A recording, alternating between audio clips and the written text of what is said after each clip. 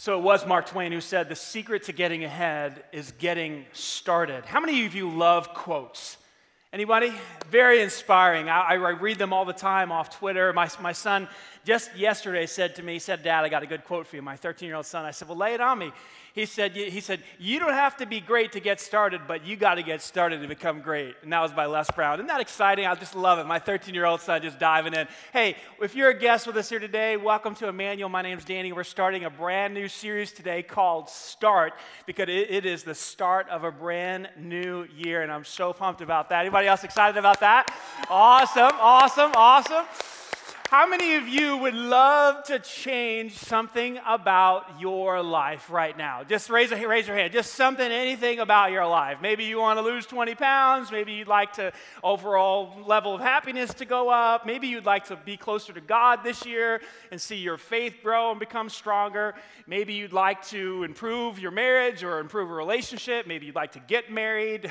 I don't know. Maybe you'd like to finally kick that bad habit, or maybe it's cigarettes or too much drinking or too much partying or something like that. I don't know, but all of us probably have at least one or two, or let's be honest, 5 things we'd like to change about our lives. Now, I'm a huge believer that people don't change until the pain of staying the same goes beyond the pain of change. Do you agree with that? In other words, we don't like to change, and we resist change. We like to stay where we are until it's so painful that we must change.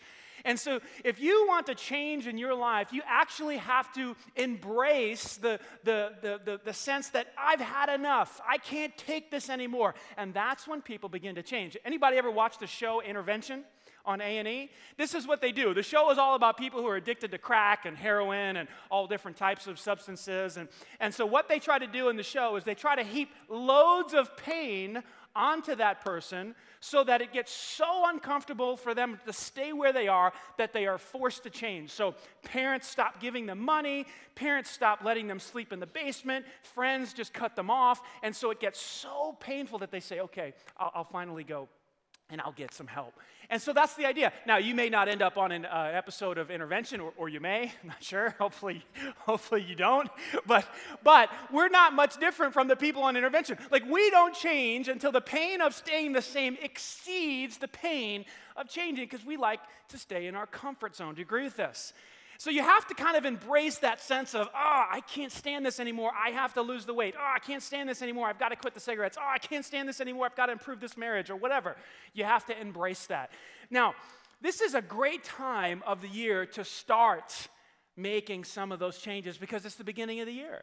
And I don't know if you get excited about it, but I do. I get this sense of excitement that, hey, we've got a clean slate, we've got a blank canvas, we can start all over again. And I believe that God has built our calendar that way for that purpose. One of the purposes is to kind of give us a sense that, okay, last year's over, we've got a brand new year, we've got a new opportunity to start over. And in fact, if you're taking notes, I believe this about God. I believe that God loves to give us the opportunity to start again. I believe that our God is a God of grace and mercy, and he says, look, I know what you've done. I know how you failed. I've known how you've blown it, and I know how you gave up and you quit and all the mistakes you made, but here's what I love to do. I love to help you start over. Do you believe this about God? See, this is the way I am as a father. See, I had the privilege of teaching 3 children to learn how to ride their bike, and isn't it interesting how that happens in the hottest days of the summer when this has to happen, when the training wheels come off?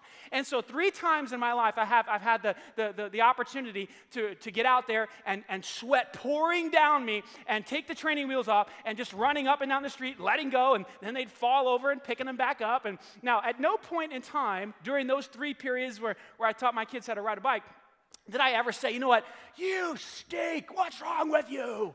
Like, put the bike back in the garage where the training wheels are going back on, you're terrible. You know, that wasn't my approach.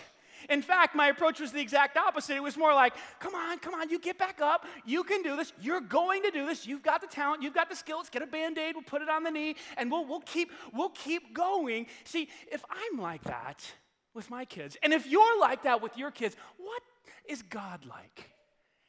Perfect love, perfect mercy, perfect grace.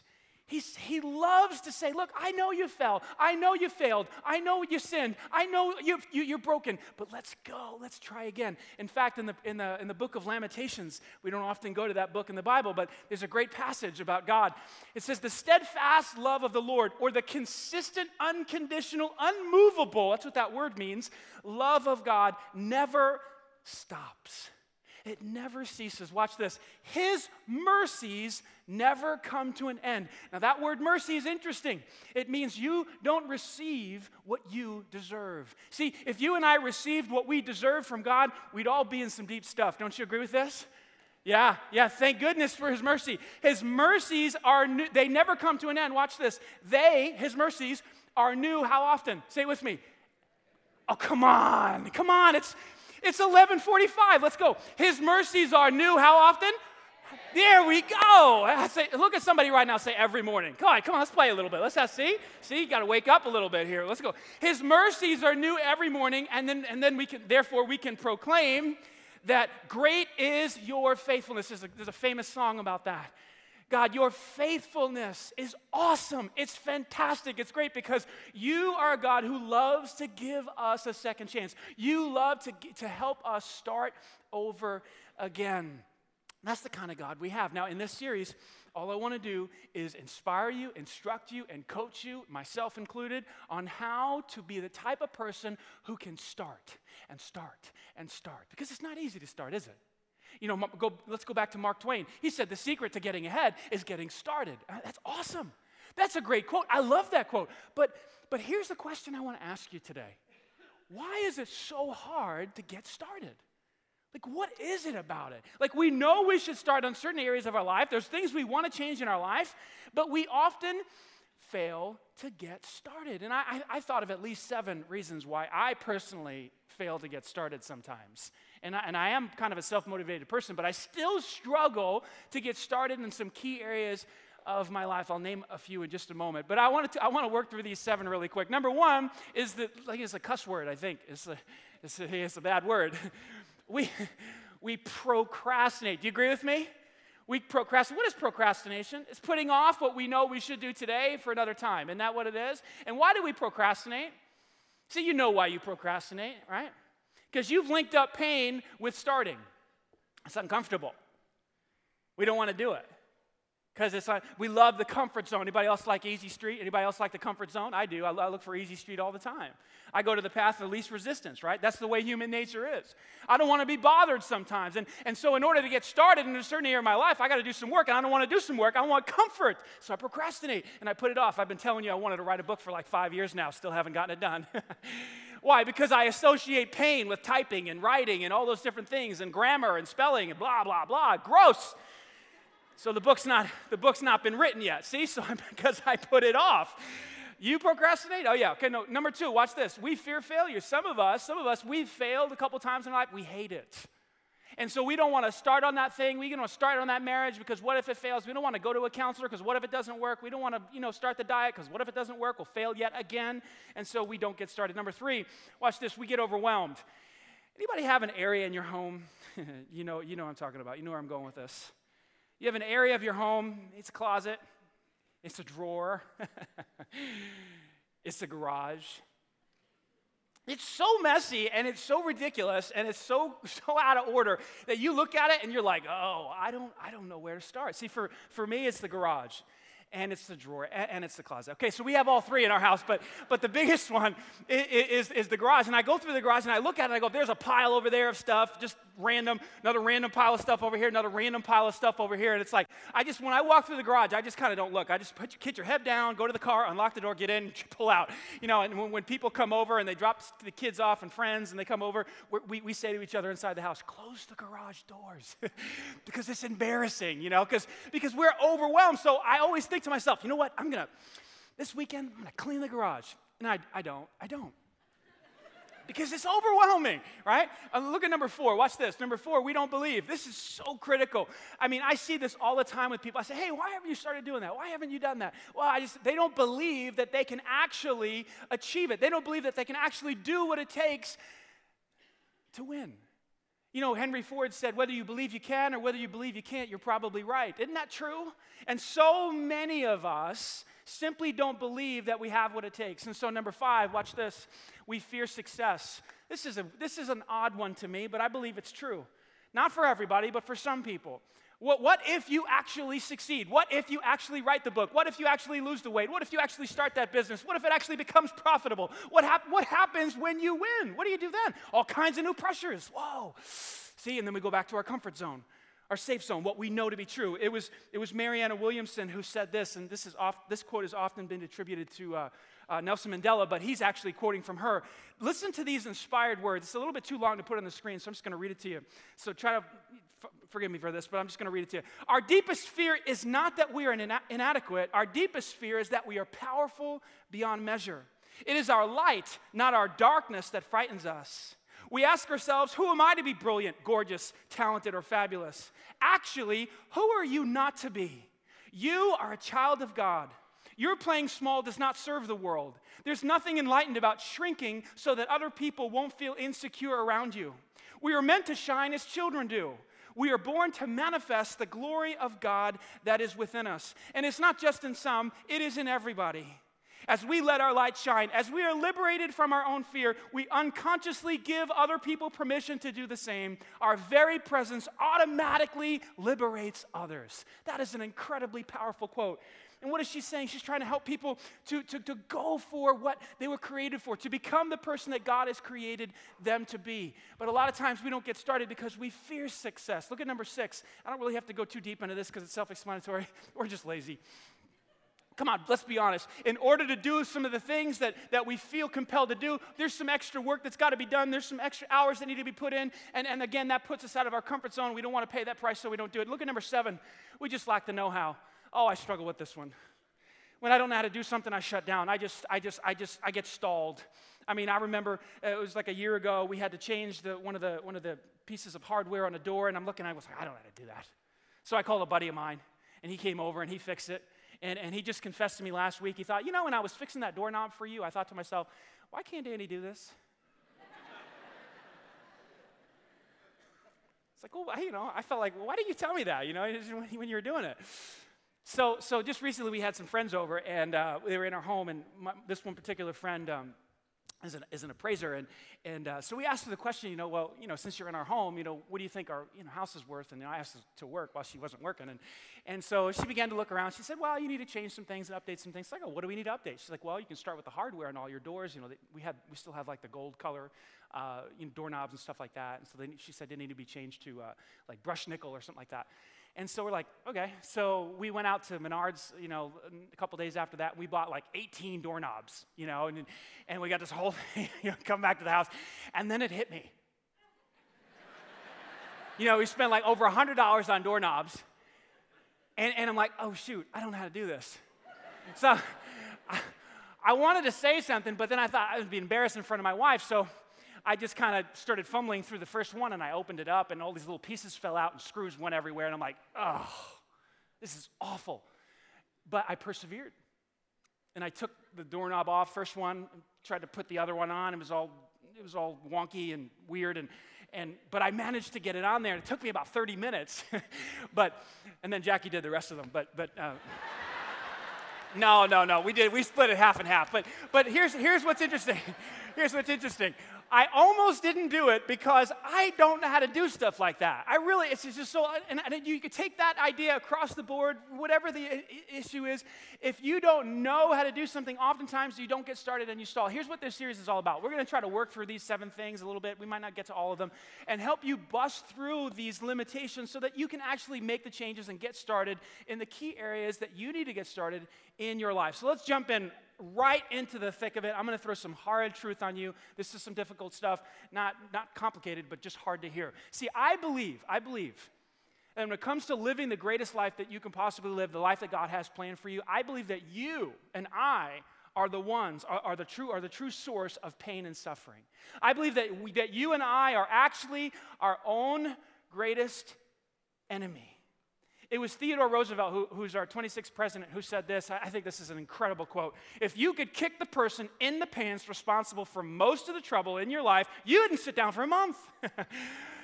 I believe that. Like, I have incorporated that into my mind and into my heart. Like the problem is not my wife. The problem is not my children. The problem is not you. The problem is not the problem is me. Look at somebody right now and say, the problem is me. Go ahead, do it. The problem is me. Some of you don't want to do it. See, you're too cool. You're too cool. The problem is you. See, that's hard. That's hard to hear. We don't like that. We like to say the problem is the boss. The problem is I don't make enough money. The problem is the boss doesn't recognize me. The problem is my kids won't behave. The problem is the rent went up. The problem. No. The problem is right in here. That's where the problem is. Isn't it true that you and I are the source of most of the pain and suffering? Now, I know there are exceptions to this rule, and little kids get cancer, and people die in car accidents, and I understand there are exceptions to the rule, that sometimes things happen outside of our control, cause incredible suffering and pain.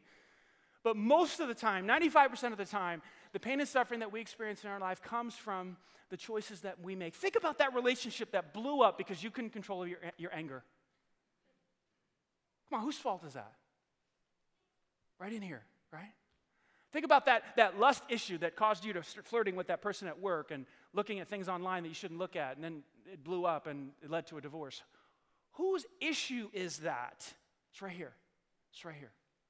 Think about the insecurity that you've let grow and grow and grow inside of you to the point where every time someone criticizes you or gives you some type of negative feedback, you take it as an insult. And so therefore, you got all kinds of relationship issues at work. Nobody can say anything to you because, you're super sensitive.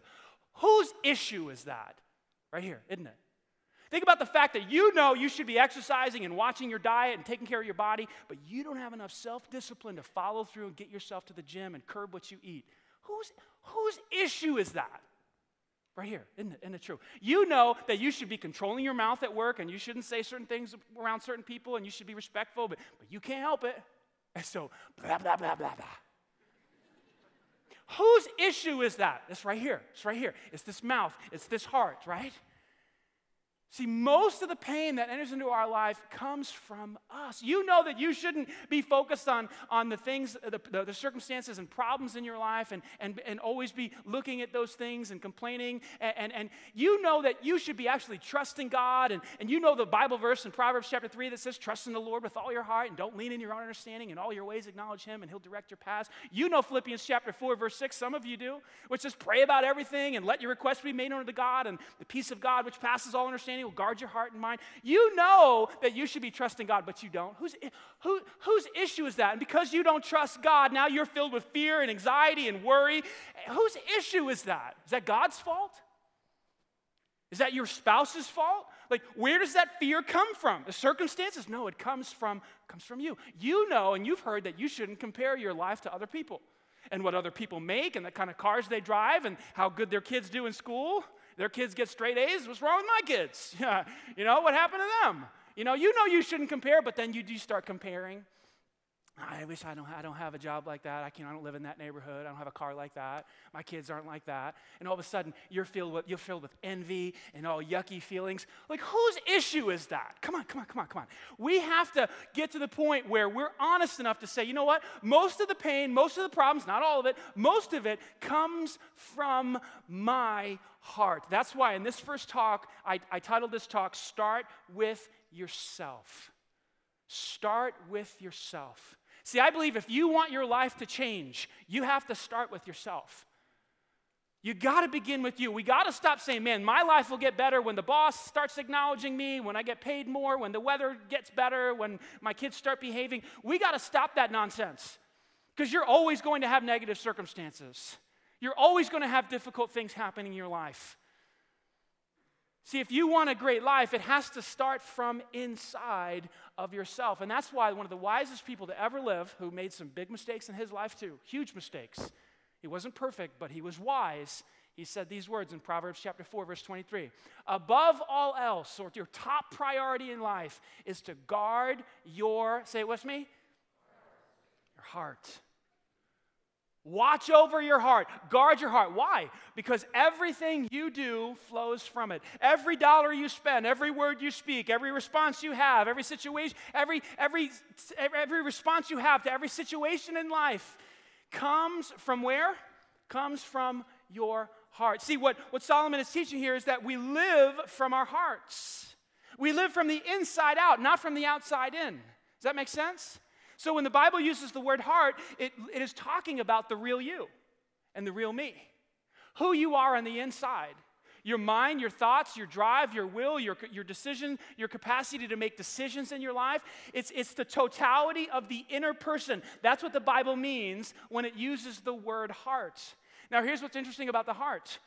The heart can be in many different conditions. Every single one of us have a heart today. It's who you are on the inside. And your heart is in a specific condition. Your heart can be angry, or your heart can be peaceful. Your heart could be compassionate or cold and indifferent. Your heart could be joyful, or your heart can be incredibly sad. Some of you know exactly what I'm talking about, because today your heart is in one of those conditions. Your heart can be envious and jealous, or your heart could be rejoicing for people who are succeeding. See that? It's a different condition. Your heart can be pure towards God, or it could be filled with sexual impurity and lust. Jesus said this in the Sermon on the Mount, Matthew chapter 5. He said, "Blessed are those who are pure," where? In their. That's where we live. We live from our heart. Why are they blessed? Because they are going to see God. They're going to live closely with God because of the purity of their heart. Your heart is in a specific condition today, and everything that we do flows from our heart. Does that make sense? Now, let me give you a little quick caveat here, a little sidebar. Haven't you noticed how you can kind of cover up who you really are to the other people, even the closest people to you? Have you noticed that you're able to do that, the true you? Like there are things about you that your spouse and your kids, and they really don't know. Human beings are really good at that. And we learn to do that over time, because haven't you noticed that little kids, they're not very good at it?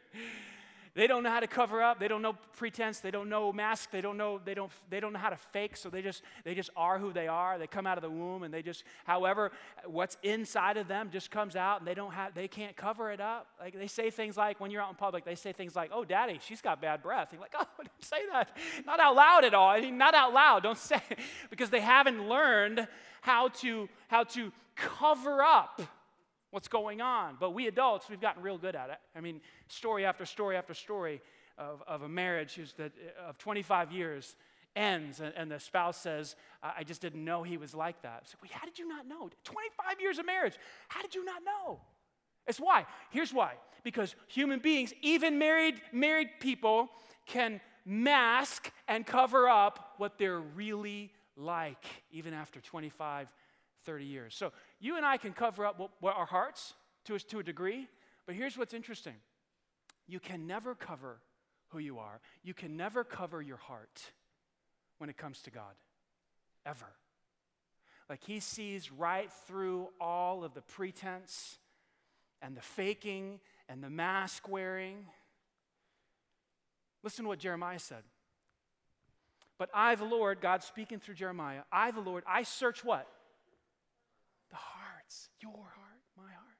I search it out. Every nook and cranny. I know what's going on. I know the real you, not the you that you want other people to know. I know the real you. And guess what else I do? I examine all secret motives.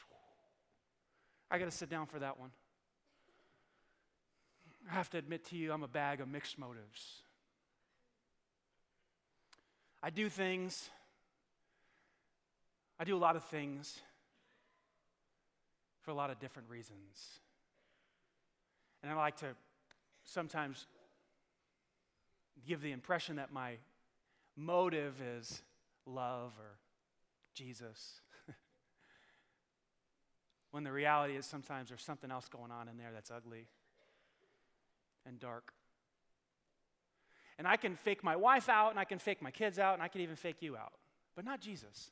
Because he lifts up every rock and every stone. He looks under, he says, "Oh, I see what's really driving you here. You can't hide it from me." Now, I remember learning this truth as a young Christian. I was at a Bible camp. I was a camp counselor, and this truth smashed me in the face, changed my life. Because what I wanted to do was go and hide. I love to hide. I grew up hiding, had a secret life. One life in front of my mom, another life in front of my friends, another life in front of my girlfriend, another life in front of whatever. I was a chameleon. Anybody else live as a chameleon? Kind of change with the crowd. I like to be secretive. I like to be sneaky.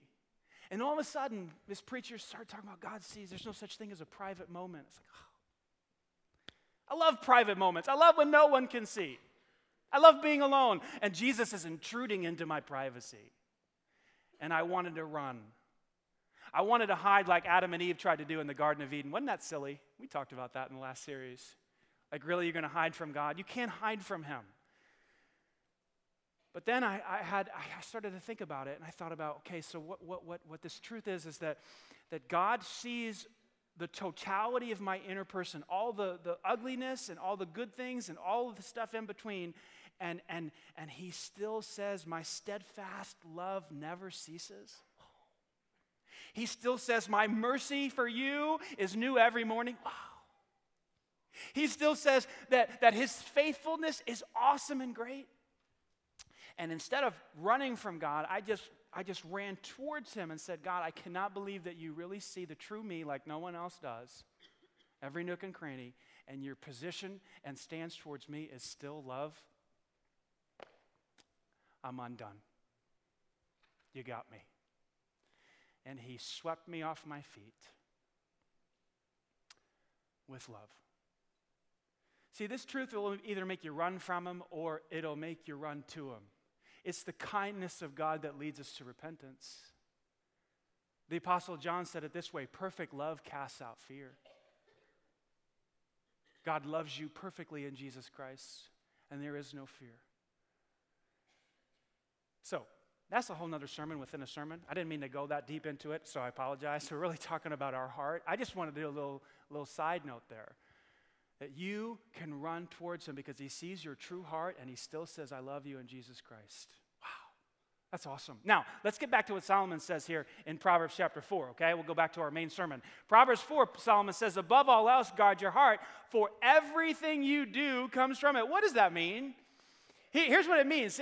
I wrote this sentence down, and I think this captures it. What he's teaching is that the condition of my heart determines the quality of my life. That is, if that's all you get today, in fact, that's the main point of my sermon today, that the condition of my heart determines the quality of my life. You know, we're made to believe today that the quality of our life is determined by outward circumstances. Well, if I get the raise, or if my spouse would get their act cleaned up, or if my kids would start to behave, or if the weather would change, or if I get that new house, or if I get married, or if I have a child, or if my kids leave the home, or whatever. We're led to believe that if things on the outside change, well, then I would be happy on the inside. And it's just not true. Solomon says, no. The condition of my life, or the condition of my heart, determines the quality of my life, not my outward circumstances. I talk to a lot of people about this. They say, well, you know, I'm not really an angry person, but from time to time I get angry. I say, okay, let's investigate that a little bit. Well, why do you get angry from time to time? Well, it's because when I'm driving down 135, somebody cuts me off. They're driving too slow. They don't make their left turn too quick enough. You ever been there? Or my spouse didn't do this, or they said they did this, or the boss didn't do this, and they said they would do this, or so-and-so lied to me, or so-and-so. And when those things happen, then I get angry, and I say, okay, that's fine. It's great. Makes sense so far. The only problem is that that's wrong. The truth of what's going on is that the anger was already in your heart, and those situations and people, all they did was bring the anger out. And that's not a very fun truth, because where does that put the responsibility? Whose fault is it? Who's the problem? Where's the pain coming from? It's coming from the individual, not from the circumstance. We're all going to have negative circumstances come into our life. But what God is doing, and this is a fabulous truth. If you can get this today, this will change your life right here. What God is doing is he's using those situations and those circumstances and those people that cut you off on the road and your spouse and the financial issue that's going on, or the boss or whatever. He's using those scenarios in your life to show you what's really in your heart. Uh-oh. Nobody said amen to that. We don't want to look into our hearts and think that the issue is me. We want to point our finger and say the issue is you. But God is interested in the condition of your heart, because it's the condition of your heart that determines the quality of your life. See that? God wants to remove the anger and put patience in there, and gentleness and kindness and love and mercy. That's what he's doing heart surgery on every single one of us, using scenarios and situation to do it. That is an unbelievable truth. See, we live from the inside out. This is why when people go to a third world country, and as I have, not many times, but when I've been there, I've seen poverty, utter poverty. Just people living in cardboard houses and dirt sidewalks with human waste going down the middle. I've seen these little, I don't even know what to call them. You can't even call it a neighborhood, but I've seen it. And then I've also seen the people, and they're smiling, and the kids are laughing, and they're happy. And some of you have been there, and you come back, and you have this testimony that, I don't know how these people are happy. They have nothing. They literally have zero. How is that possible? Here's how it's possible. It's because the quality of our life is determined by the condition of our heart, not our outward circumstances, as we're taught in America. Oh, my life will get better when my circumstances get better. No, it won't.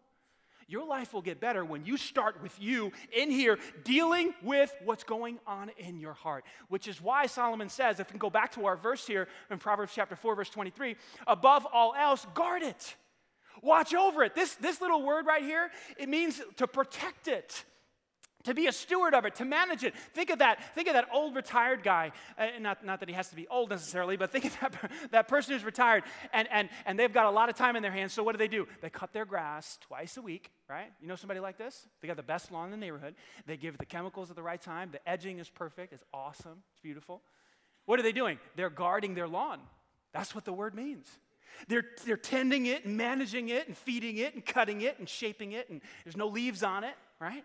Or think of that exercise enthusiast who manages, their protein intake and their fat intake and their carbohydrate intake, and they manage how long they have to exercise every day, and they all got like 0% body fat and all that stuff. What are they doing? They're guarding their bodies. That's what the word means. They're watching over their body, all the food that comes in and everything that goes out. That's kind of gross, sorry, but they're guarding it.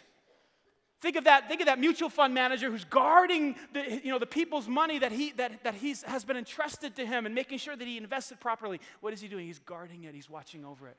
That's what this word means. You know what Solomon is saying here? He's saying above all of the other stuff that you're supposed to be managing and guarding, above all of that, guard your heart. Because everything that you do comes from your heart. We live from the inside out. You know what he's really saying here? He's saying there's nothing more important on this earth than the condition of your heart. Like, it's the most important thing. There is nothing of greater value on this earth than the condition of your heart. Why? Why? Because from this heart, from your spirit, from who you are, that's where we live. And that's how we respond, and that's how we speak, and that's how we spend, and that's how we do what we do. The condition of our heart determines the quality of our life. Have you ever heard it said, it's not the size of the dog in the fight, it's the size of the fight in the dog. That's absolutely true. We live from the inside. So here's where I go every week, and this is the fun part, right? This is the part where you got to make a decision. You like it? Good, because we're going to keep doing it. Where do you need to start? Where's your heart? What's the condition? Are you angry? Envious? Jealous? Lustful? Can't quit looking at stuff? Can't quit cheating on your spouse? What's the condition of your heart? Where do you need to start? That's where I need to bring you today. That's where God wants you today. Why? Because He wants to do heart surgery on you. That's what He's most concerned about in your life. And He's using situations and people and scenarios to get you to look on the inside. So in your notes, trying to lead you to the water, but only you can drink. My heart is blank. Fill it in. And today, I'm starting the process of overcoming this heart condition. Come on, guys, come on. You got to do this. I got to do this. Man, my heart is angry, and today I'm starting the process of overcoming this heart condition. Today, my heart is fearful. My heart is anxious, and today I'm starting the process of overcoming that heart condition. You have to start. I absolutely love what John Kitchen said. He's a commentator on the book of Proverbs on this particular verse. Listen to what John said. There's no single action that will more directly affect the outcome and quality of your life than guarding your heart. Wow. What a statement. There is nothing more important for you to do in this world than monitor the condition of your heart, to guard your heart, to watch over your heart, to put the right stuff in and get the right stuff out. Why? Because we live from our hearts. We are so careless with our hearts, it blows my mind. As adults, we let anything into our heart. And when I mean that, I mean we let anything into our spirit. We watch movies, we think we can handle it. We listen to music, we let anything in through our eyes and through our ears, and we expect it not to affect our spirit. And we're just very haphazard with our spirit. We're very haphazard with our hearts. We're not diligent. We don't guard it. We don't watch over it. We watch whatever we want to watch on YouTube or whatever. And we don't think it's going to affect us. Let me tell you, there's people spending billions of dollars to affect your heart. It works. Everything that comes through these eyeballs and through these ears is affecting your heart. Don't kid yourself. And that's why 10, 15 years comes later, and your life blows up, and your marriage blows up, and you go, what happened? You haven't been guarding your heart. You're letting whatever you want to think, just kind of think in your mind, go in your mind. Whatever you want to watch, you're watching. And then, not only are you haphazard with your mind and heart, most parents are haphazard with their children's hearts. Oh, did he just go there? Yeah, I did. Let me sit down for this one. I know parents that give their kids an iPad. I'm talking about 9, 10, 11 years old. Give the kid an iPad, have the Wi-Fi code to the house, and they just let the kid go look whatever they want to look at. As if trash is not going to come right into that home, right into your kid's face, and they're going to see things that are absolutely going to damage their heart forever, never going back. 10, 11 years old. The average 11-year-old now sees pornography. It's getting younger and younger and younger because of iPhones and iPads, and everybody gives one out. I told my 13-year-old son, you're not getting an iPhone. Sorry, kid. No, it ain't going to happen. But Dad, don't you trust me? Yeah, I trust you, but I can't stop your friends from texting you a picture of something you shouldn't see right now or ever see. See, what are we doing? As a mom and dad, we're doing our very best. We don't do the best. We're doing our very best to guard our children's hearts and minds because all of that stuff damages their soul. So what we watch on television is taped. It's a beautiful thing called TiVo. They don't call it TiVo anymore. They call it something else. I don't know what they call it. But anyway, we tape stuff and we fast forward through the commercials. Because are there any good commercials these days going on for kids to see? No. And so all of that stuff is damaging our children's hearts. And you as a parent, you as a grandparent, you are responsible to guard your own heart, but also guard their heart. I'm not talking about legalism. I'm not talking about a set of rules or not seeing movies. I'm just saying, hey, this stuff has an impact on our children's hearts and who the person that they're becoming in their life. Everything we do comes from our heart. So here we are in the point of decision, right? And I love what Theodore Roosevelt said in the point of decision, 26th president. He said, in any moment of decision, which that's what this is, the best thing to do is the right thing to do. The next best thing is the wrong thing to do. And the worst thing to do is nothing. It's nothing. It would be terrible for you to do nothing with what God has revealed to you today about your heart. Just to walk out of here and say, well, that was okay. Not going to do anything. That would be the worst thing to do. If nothing else, if you act in no other way and make no other decision, maybe you can simply memorize Proverbs 4:23. Above all else, guard your heart because everything you do flows from it. Just memorize that verse. At least you'll walk out of here with the knowledge that you live from the inside out, not from the outside in. You with me? You with me? But do something with what God has shown you today. The journey of 1,000 miles, as you have heard it said, begins with the first step. Start working on that issue. In other words, it would be a colossal failure if 365 days from now, you and I are sitting here, we're having the same conversation, and you haven't dealt or started on that issue in your heart. Still jealous, still angry, still lustful, still anxious, still hateful, still resentful. That would break my heart for you. That, wait a second, a whole year has gone by and you didn't start on that issue. In fact, it's gotten worse. It's like an abscess. It just grows. Oh, come on, let's start. Let's start. So this week in your small group, and I strongly encourage you to get in a group, you're going to talk about this. Your small group leader is going to say, okay, what was the thing that you said was in your heart, and how can we help you start working on that issue? Agreed? Agreed? Okay, let's talk about something else real quick and we'll get out of here. There's some of you here today that you need to start a relationship with God. You need to begin a relationship with God. This is the moment for you. I remember when I was 17 years old, I went to this church and there was this Norwegian pastor there, and he was talking about how to start a relationship with God. And at that point in my life, I was into the wrong things, going down all the wrong paths. But as I got to this church, I began to feel strangely drawn to this message. He began talking about not joining a religion or joining a church, but he began talking about knowing Jesus and how Jesus loves you and how he died on a cross for me. And my wheels began to turn, and I felt strangely drawn to this message. It wasn't long after that before I began to understand that I needed Jesus in my life. I needed him to forgive me of my sins. I needed to start a relationship with him. And as I listened closely to that pastor teach, I was so glad he actually taught how to start a relationship with God. And he would say things like, you need to put your faith in Jesus Christ to start a relationship with God. You need to trust that he died on the cross for your sins, that he died in your place. And he would go through this whole thing, and I would listen. I would say, okay, I agree with that. I believe that.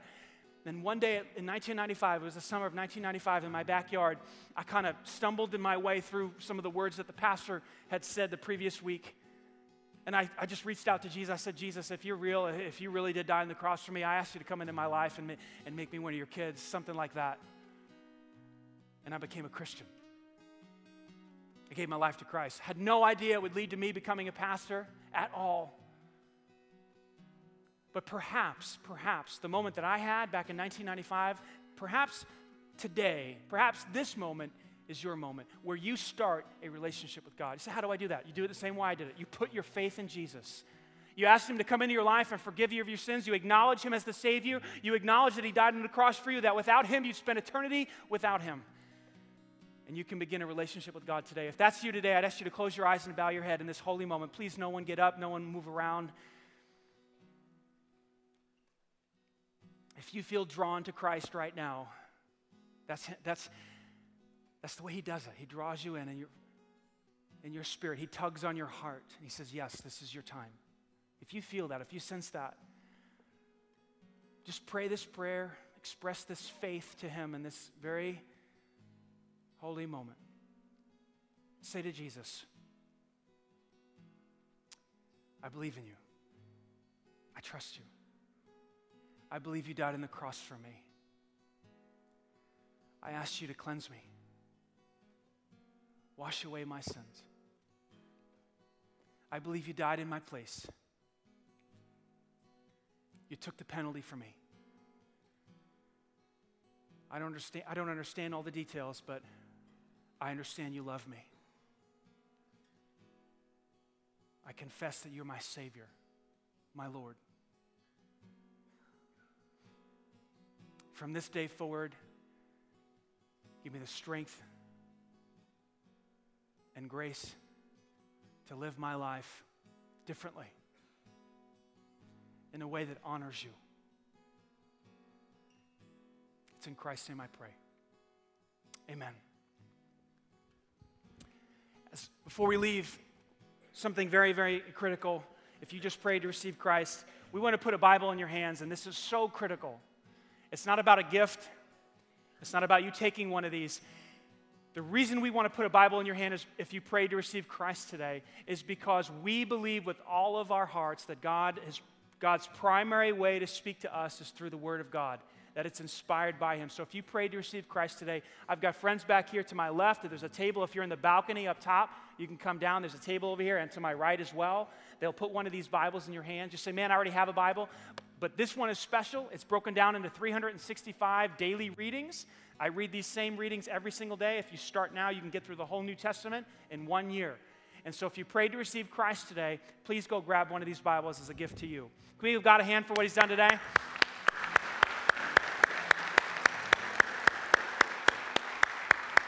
My hope for you and my hope for myself is that you start. You know where you need to start. You know what's going on in your heart. If you want your life to change, you have to start with yourself. The journey of 1,000 miles begins with the first step. Don't let 365 days go by and you're sitting here a year from today and you haven't changed one bit. Don't let that happen. Let's pray. Heavenly Father, thank you for your steadfast love. Thank you that your mercies are new every morning. Thank you that every single day is an opportunity to start over, to start again. You are an amazing God.